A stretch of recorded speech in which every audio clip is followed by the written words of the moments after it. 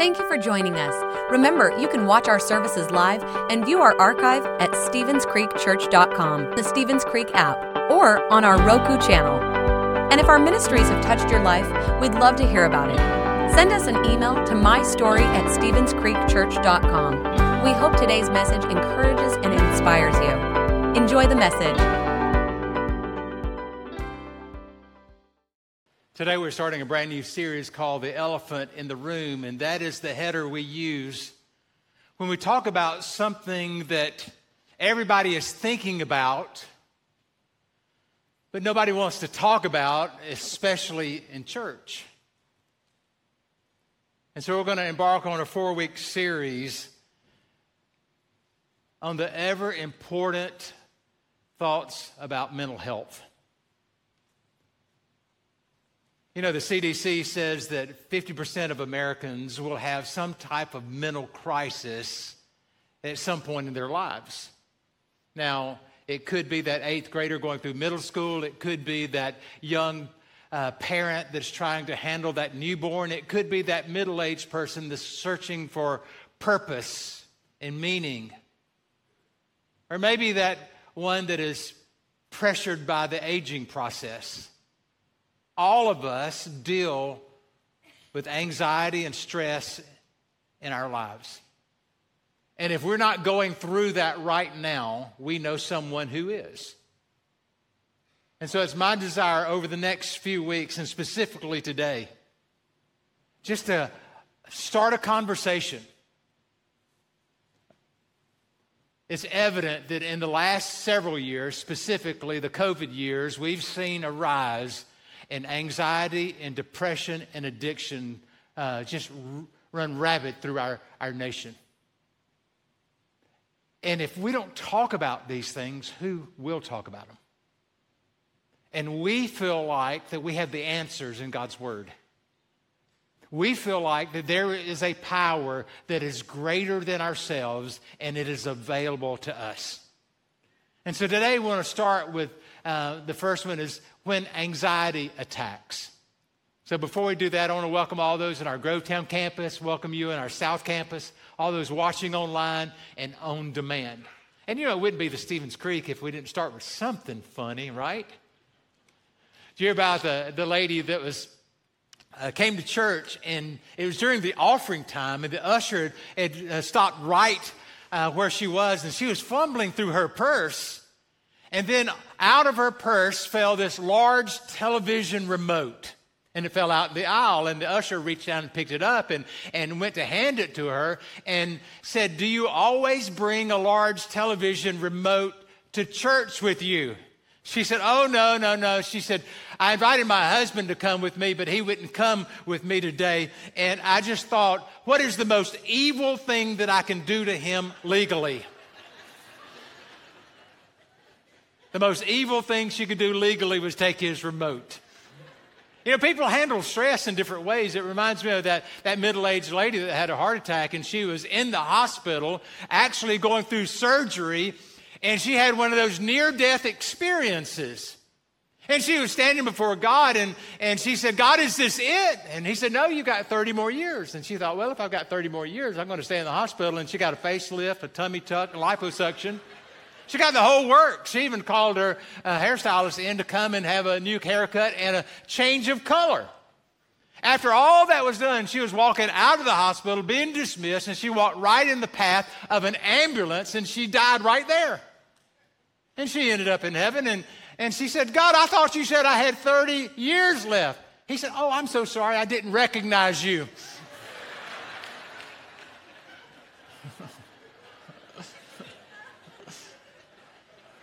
We all deal with stress in different ways, don't we?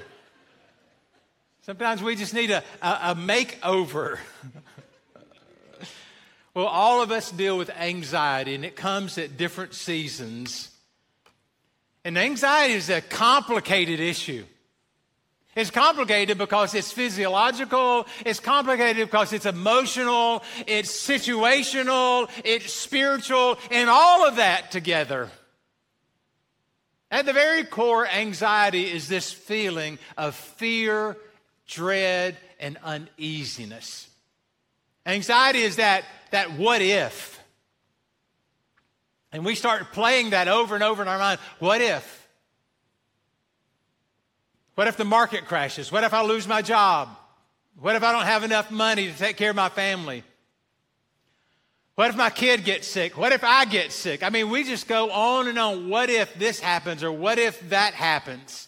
How will we handle that? And when we start to allow those questions just to stay present in our minds, it takes us to some very dark places. And oftentimes those places make us feel as if we are the only one that has ever struggled with something like this. But I just want you to know right up front that we all struggle. And if you have anxiety today, I just want to say to you, welcome to the human race. Because we all deal with it. Even Jesus dealt with anxiety. In the Garden of Gethsemane, Jesus, hours before he was arrested and ultimately crucified, Jesus, under intense pressure and intense anxiety, he prayed with such intensity that his sweat became as great drops of blood. And so all of us deal with it. Now, how many of you have ever gotten in your car and looked at the dashboard and maybe you've seen a check engine light come on? I'll tell you, when I see a check engine light come on in my car, it makes me anxious. Like, what is going on? And I immediately think the worst about the car. Okay, we need to trade this car and we need to trade it right now. And it's just a check engine light. But, when we think about the check engine light, it is really just a signal that says that there's a problem. There's a problem somewhere in the car. And that signal indicates that if you're smart, that you'll go back to the manufacturer, you'll go back to where it came from, and they will help you and tell you and they will fix the problem. Well, anxiety is like that signal. It is an alarm saying something somewhere is wrong. It's an indicator something's not right. It would be wise for you to go to the manufacturer, to go to the creator, go to the one who made you. So here's the point. Anxiety is a signal alerting you that it is time to pray. Anxiety is a signal alerting you that it is time to pray. Now, last week I mentioned my fear of heights. Now, what I'm about to tell you plays into that fear. Now, I don't fly on an airplane a lot, but when I do fly, I always want an aisle seat. And the reason I want an aisle seat is I just rather not sit by the window. 10 years ago, and it all developed out of this. 10 years ago, I went to a technology convention in Las Vegas, got up early, flew out, did the convention, and then took the red eye back home. Never spent the night, but took the red eye back home. I am on the window seat, and there are two large strangers on the middle seat and the aisle seat. And I drifted off to sleep. Well, not too long after that, I woke up in a total panic attack. I never had a panic attack up until this moment. I couldn't breathe. I felt constricted. I had a button-down shirt on. I took the shirt off, sitting there in a white T-shirt, my heart just pounding in this panic attack. The two guys beside me were sound asleep. I woke them up. I got up, I went to the back of the plane in panic mode, and on that particular plane, there was a space between the back seat and the bathroom. I laid on that dirty, cold floor in between the back seat and the bathroom until this passed. And it was scary. It was scary because it never happened before.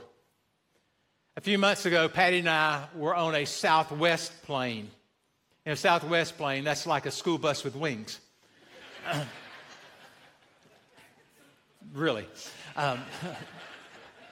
Now, we were not sitting together because it was a last-minute flight. And I am in the back of the bus, in the back of the plane. Patty's up closer to the front. And as we're flying, I feel this same sensation come over me like it was 10 years ago. Except this time, I started praying fervently. I had my own little Pentecostal prayer meeting in the back of that plane. And I came through that. It was scary, but here's what I've learned through it all. If it is big enough to worry about, then it is big enough to pray about.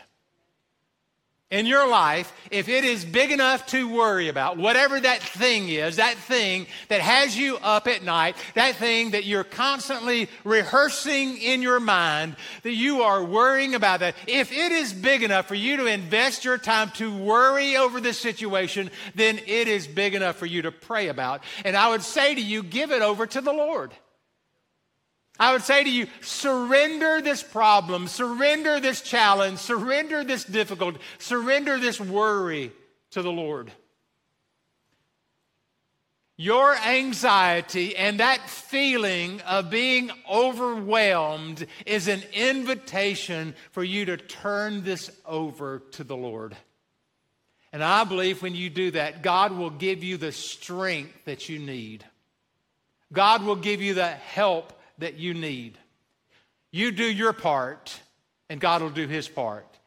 You do your part. You surrender. You give it over. You cast your care, and God will take care of you. Last year, Crosswalk.com reported that the third most searched for verse last year was 1 Peter chapter 5 and verse 7. And this is the online search rankings. It said, cast your anxiety on Him because He cares for you. Cast your anxiety on Him because He cares for you. I'm in a Bible reading plan where I'm reading the Bible through, and this past week I've been reading through the book of Psalms. And over we see the word distress in the book of Psalms. So I thought, okay, let me go a little bit deeper. What does distress mean? And I looked it up, and this is not in a Bible dictionary. This is just like in Webster's. And it said extreme anxiety. And that day I was reading, in my distress, I called on you and you answered me. In my extreme anxiety. Cast your anxiety on the Lord because He cares for you. We have to do our part. We cast. He cares. A similar verse is Galatians chapter 5 and verse 1. It said, it is for freedom that Christ has set you free.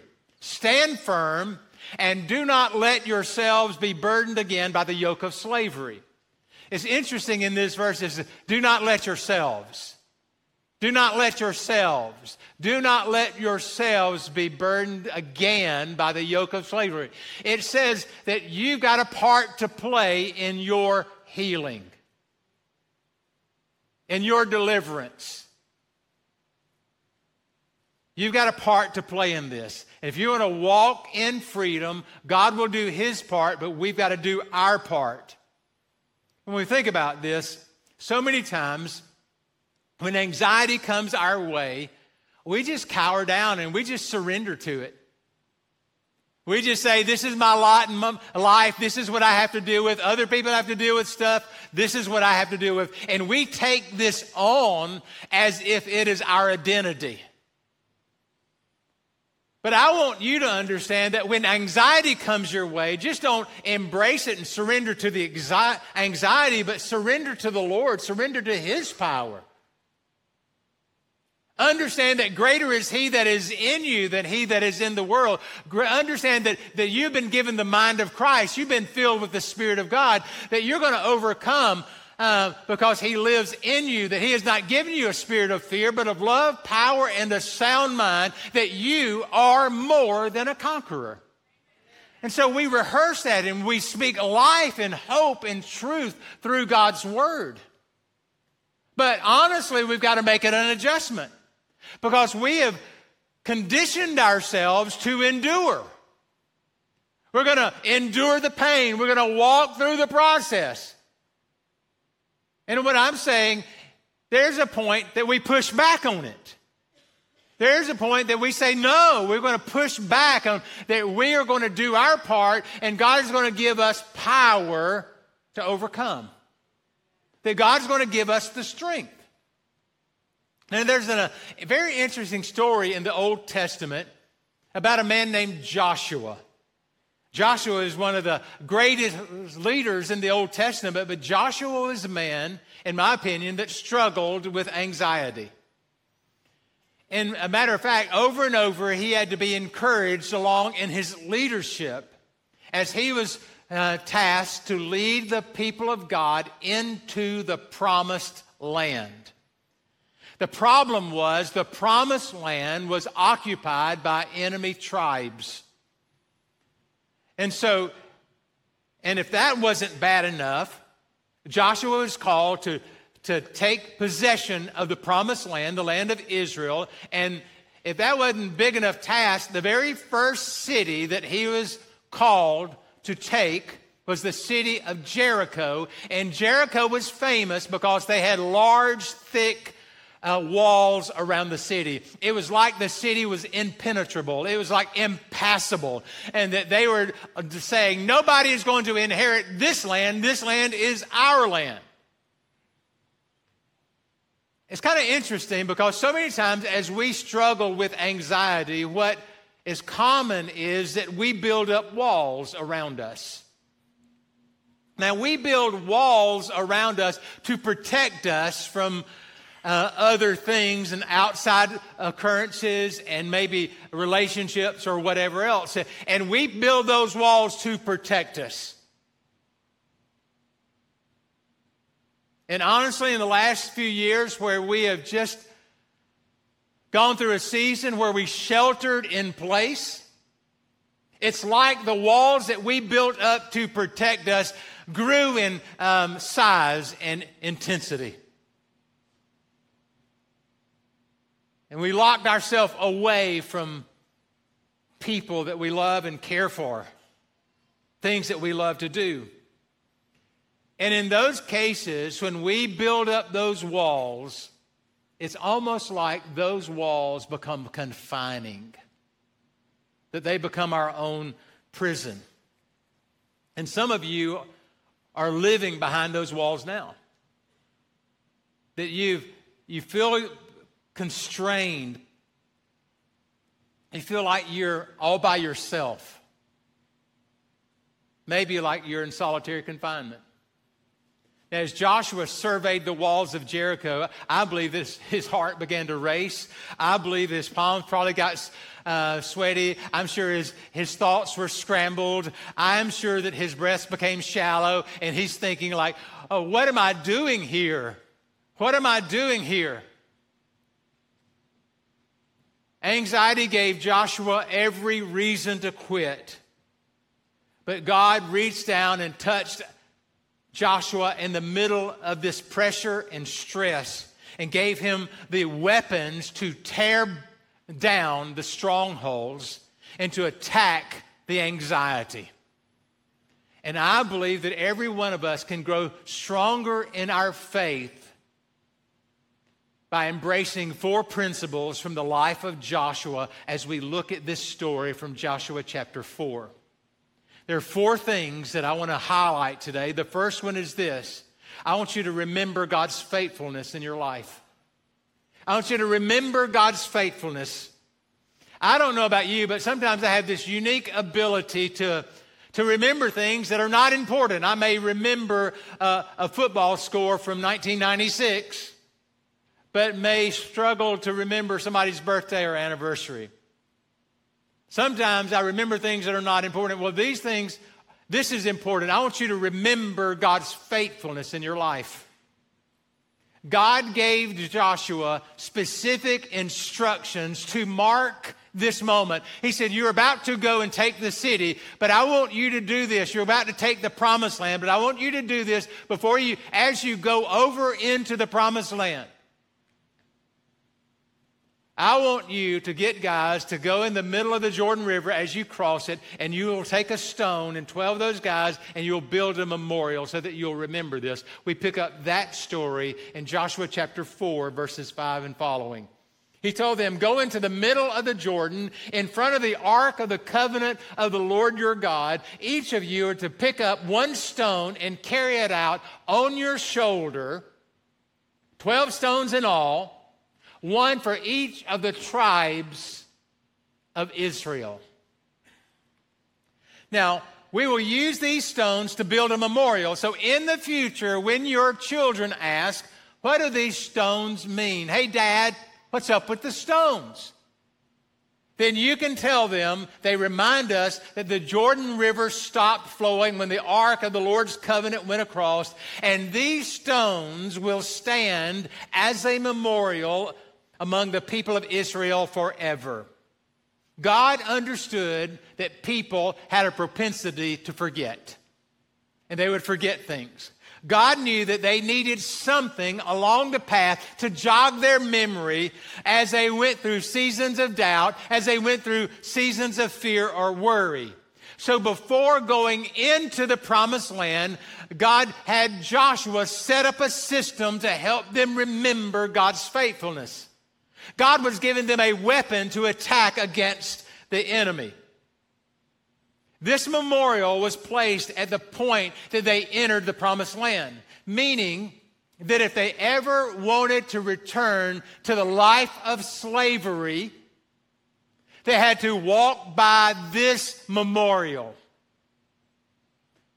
They had to see where they had come from. They had to see that this is a reminder that God was faithful, that God allowed them to cross over the Jordan, that God had given them this land. When you feel your anxiety rising up and your thoughts start leading you back to where you've come from, back to a life of enslavement, back to a life of bondage, back to a life of darkness, you need something to help you remember that God has been faithful. That you are where you are because God has allowed you to be here. You are in a promised land experience. And I don't know what you need to jog your memory. Maybe it's a list on your phone. Maybe it is a picture on your bathroom mirror, or maybe on your dashboard. It is something to remind yourself that God is in control, to remind yourself that God is with you. I don't know how tomorrow's going to unfold. I don't know what's going to happen, but I have this confidence that God is with me.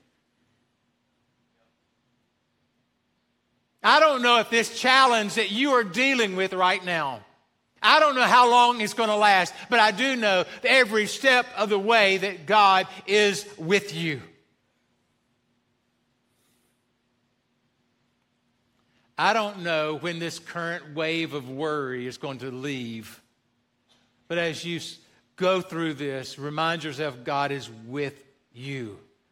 I think when we remember what God has done for us in the past, it brings peace to us in the present moment. And so, remember God's faithfulness. Here's the second thing I want you to do. I want you to recruit an army to march with you.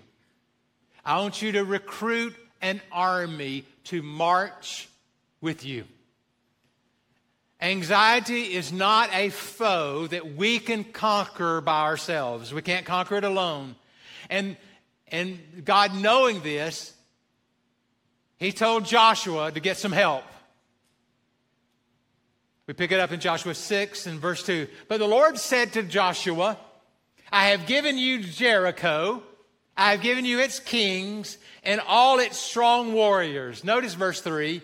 You and your fighting men should march around the town once a day for 6 days. He said, I want you to go get some fighting men and march around the walls one time a day for 6 days. So let me ask you a question. Who's in your army? If you're going to win the battle of anxiety, then you need at least 3 groups of people in your army to fight this battle with you. The first group of people that you need on your side is that you need your family. You need your family because they can give you what nobody else can give you. Your family will give you unconditional love. But for most people, the family is the hardest group to open up to. And you struggle to do that. But the irony is this: they already know. They already know the struggle. They already know what you're going through. They've already seen the symptoms. They've watched you over the years. They know that. I can't tell you how many times I've woken up in the middle of the night feeling like I am having a heart attack.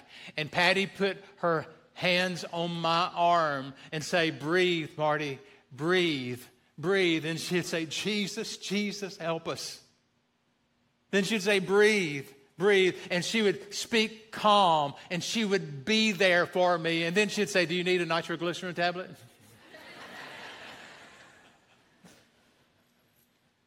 Like for 2 years, that was a common thing, to the point where she may even have nitroglycerin in her purse today as a result of that. But we're past that, thank the Lord. But you need somebody that when you cry out for help, they're going to be there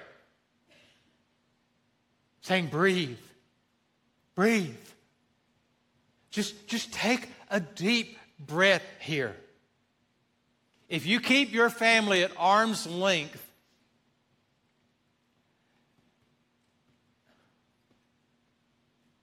it only keeps you at a distance from a helping hand.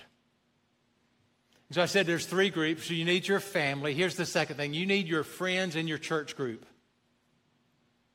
You need your friends and your church group, your small group, your serving team. Because this group can offer prayer and they can offer practical help. They can offer people who will listen to you and people who will give you encouragement. And I realize some of you say, "Well, I just go to the Lord for encouragement." Yeah, you need to do that, but I'm telling you, you need somebody with skin on. You need somebody that will listen to you. And this is what the New Testament says. He said, but in Hebrews chapter 3, it says, "But encourage one another daily." He's speaking to the church. So we have this responsibility as being members of the church. This is more than just a nonprofit organization. This is just more than a positive thinking group. This is the church. We've been called out of darkness. We have transformed into His light. We are brothers and sisters together. We have to see the church that way. The church is more than a show. The church is more than an event. It's more than a holiday experience. The church is about being together in a spiritual family where we pray one for another. Over and over you see in the scriptures, where 2 shall agree touching one thing, it shall be done. Where 2 or 3 are gathered in my name, I'm there in the midst of it. Over and over, we see this connectedness in the church. And it's in this connectedness that we find strength and that we find help in time of need. I said you need 3 groups. You need your family, you need your friends, and your church group. And the third group is that you need doctors and you need counselors. Sometimes anxiety is so severe that it's going to require professional help and medical help and maybe counseling or therapy along the way. And let me say this, there is no shame in getting help. There's no shame in this. God gave us doctors and God gave us medicine for scenarios similar to this. And so we need to understand that sometimes your brain gets ill.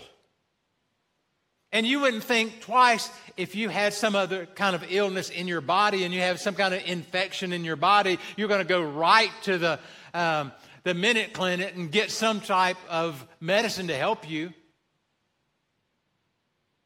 And there are times that you just need help because your brain is ill. And I thank God for godly professionals, godly medical people who will treat somebody holistically, body, soul, mind, and spirit. And it's got to be holistically. You don't need to be going to some atheistic type of person that will take you down the wrong path. But go to someone that understands who you are and who God's made you to be. I thank God for godly professionals. But so many times we don't do that because somewhere along the way we felt like there's shame in that. And so we just want to keep it quiet. We want to keep it in the dark. But I've learned that the things that we keep in the dark always hold us back and ultimately can cause harm. Think about this. Nothing healthy grows in the dark. Flowers, fruit trees, vegetables, all of them require sunshine. Those things that grow in the dark are mainly like spores and fungi and moss and all of those things. Mold. They grow in the dark. Are you willing to let others into your battle? I hope you are. Here's the third thing. I want you to release control through prayer. Now, for some, prayer is a mystery. It's I don't know if I'm just very proficient or with this. I just want you to understand that prayer is nothing more than reaffirming that God is in control of my life. It is once again saying, God, I surrender my life to you. Lead me and guide me. I think that's exactly what Joshua did as he was feeling the weight of his responsibility of leadership. I can just imagine as he is taking over. The reason he's taking over because Moses, the greatest leader in the Old Testament, is now dead, and now it's Joshua's responsibility. I can imagine as he's taken the role of leadership, he is thinking, oh my goodness, now it's up to me. I am the spiritual leader. I'm not cut out to be this spiritual leader. And I'm sure there's pressure and stress and anxiety as a result of that. Then he goes over into the promised land. And God says, you got to conquer the cities. And he said, wait a minute, I'm not that good I'm not a military leader. I've never led an army before. And then as he moves over into the promised land, the manna, the provision that he fed the people stopped. And I'm sure he's thinking, God, how am I going to provide for all of these people? He's got 12 tribes. He's got to divide all the land between 12 groups of people. God, how am I going to keep everybody happy? He's got to keep them in spiritual alignment with God. How am I going to keep these people acceptable to you? All of this started to play in on Joshua. And I believe that those or things like that would cause Joshua to panic to the point where he didn't even recognize the presence of God when God was right in front of him. In Joshua chapter 5, we see that he was in such an anxious state that he really couldn't tell the difference between good and evil and God and the devil. Joshua chapter 5, he said, when Joshua was near the town of Jericho, he looked up and he saw a man standing in front of him with a sword in his hand. And Joshua went up to him and demanded, hey, are you a friend? Are you my foe? Neither one, he replied. I am the commander of the Lord's army. At this, Joshua fell with his face to the ground in reverence. I am at your command. What do you want your servant to do? And the commander of the Lord's army said, take off your sandals, for the place where you're standing is holy. And Joshua did as he was told. Now, in that culture, when you removed your sandals, when you removed your shoes, you would only do that when you were at a place where you felt you were safe and you were relaxed and you were comforted in your own home. And so right here on this road, the Lord is saying to Joshua, I want you to give this over to me, and I want you to take off your shoes because you can rest right now, because you can rest in my presence. You can rest even in the midst of the battle that you are waging now. You see, anxiety is this invitation to give those things to God that you cannot handle. You've got to release them. Say, God, I am giving you this. And you have to name that issue. You name that problem. You name that thing that is causing you to be on edge and to be nervous. So we release it to God. Here's the fourth thing as we work toward closing. I want you to learn to appreciate the partial victories as you continue with the struggle. I think this is a point in our lives where we replace the idea of being cured with the idea of continually getting better. We replace that idea of being cured with the idea of continually getting better. That I don't have to wait till the struggle is completely gone to know that God is working on my life. That we understand God-sized results come step by step by step. In Joshua chapter 6, verse 15, remember, they'd marched around Jericho one time every day for 6 days. On the seventh day, the Israelites got up at dawn and marched around the town as they had done before. But this time, they went around the town 7 times. For 7 days, the only thing that they had to do is walk around one time. Now, during this time, up until this moment, there's no great miracles, no great leaps. It's just lap after lap after lap. They kept staying the course. And I think the key to staying the course is to celebrate every lap they made. We drop down to verse 20. It says, when the people heard the sound of the ram's horn, they shouted as loud as they could, and suddenly the walls of Jericho collapsed, and the Israelites charged straight into the town, and they captured it. The interesting thing, they sounded the ram's horn, they sounded the trumpet. Typically in battle, you sounded the ram's horn or the trumpet to signify a victory has happened. Now, what in this case is they were sounding the trumpet before the victory took place. God told them to celebrate before the walls came down. And that's what some of you need to do. You need to celebrate. You need to celebrate the partial victories. You need to celebrate how far you've come. You may not be free from alcohol, but my goodness, you hadn't drinking in 7 days. Mark that moment. You may not be free from this depression, but at least you're out and you're in church and you're around people.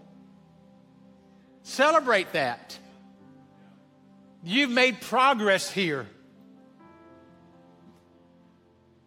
I may not be out of the woods, but I am getting better with every session of counseling that I am going through. We celebrate the process. And as we celebrate the process and we celebrate the laps, I believe the walls are coming down in our lives and we are finding freedom in Jesus' name. This is a struggle, but God's bigger than the struggle. I don't know what you're faced with. I don't know the stress or the pressure, but I do know that God is with you and that He is going to be with you. And I want you to come to the place where you open up to Him and you receive His peace and His rest, and you thank Him in advance for what He's going to do. Now, we talk about specific praying. This is the time. I want you to name it. God, this is what I worry about. This is what I'm concerned about. And you just name it. And that we bring that to the Lord today in prayer. So let's stand up in this auditorium in our Grovetown campus, South Campus. And I just want to pray over you. I want to pray that the presence of the Lord will rest on you and give you this peace that you need. Okay, are you ready? Father, in the name of Jesus, I pray over this church. God, I understand that we live in a real world and we live in a broken world. And there have been so many traumas that have happened in the past that are playing into the anxiety of this moment. And I pray, God, that you would bring healing. I pray for a healing of memories. God, that you would reach down just as you have touched people and healed them of cancer and healed them of heart disease and healed them of other ailments, that today that you would come and bring a healing of memories.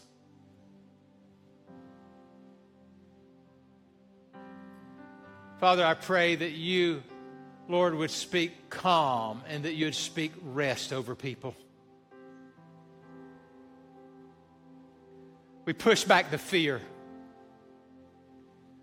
that has you hiding back or pushing away from people. In the name of Jesus, we push back the fear. God has not given you a spirit of fear. He's given you love, peace, and a sound mind. I speak life over you. Father, in the name of Jesus, I pray for those that have never made Jesus the Lord of their life, and that this would be the moment that you would surrender your life to Jesus, say, Jesus, save me. Father, I pray, God, that you would set people free, that you would sanctify them today, that you would set them free from those things that are pulling them back, that as they want to go back to their slavery, that they would see that memorial, your faithfulness in their lives. So come, Lord, give us strength to stay marching. Give us strength to continue pressing forward. We thank you for what you're doing and what you're going to do. So God, today we receive, say that, say, God, today I receive what you have for me. Say, God, I receive your peace in Jesus' name. I receive your help in Jesus' name. Everybody said amen, amen, and amen. Let's give him praise today.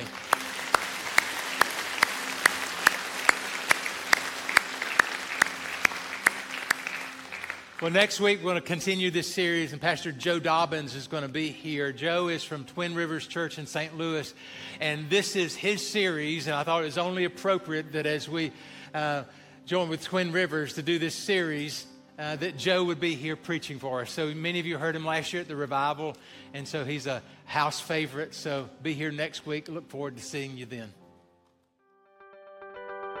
Thanks for listening. If you would like to help support the ministries of Stevens Creek Church, please go to StevensCreekChurch.com and click the Give button. See you next time.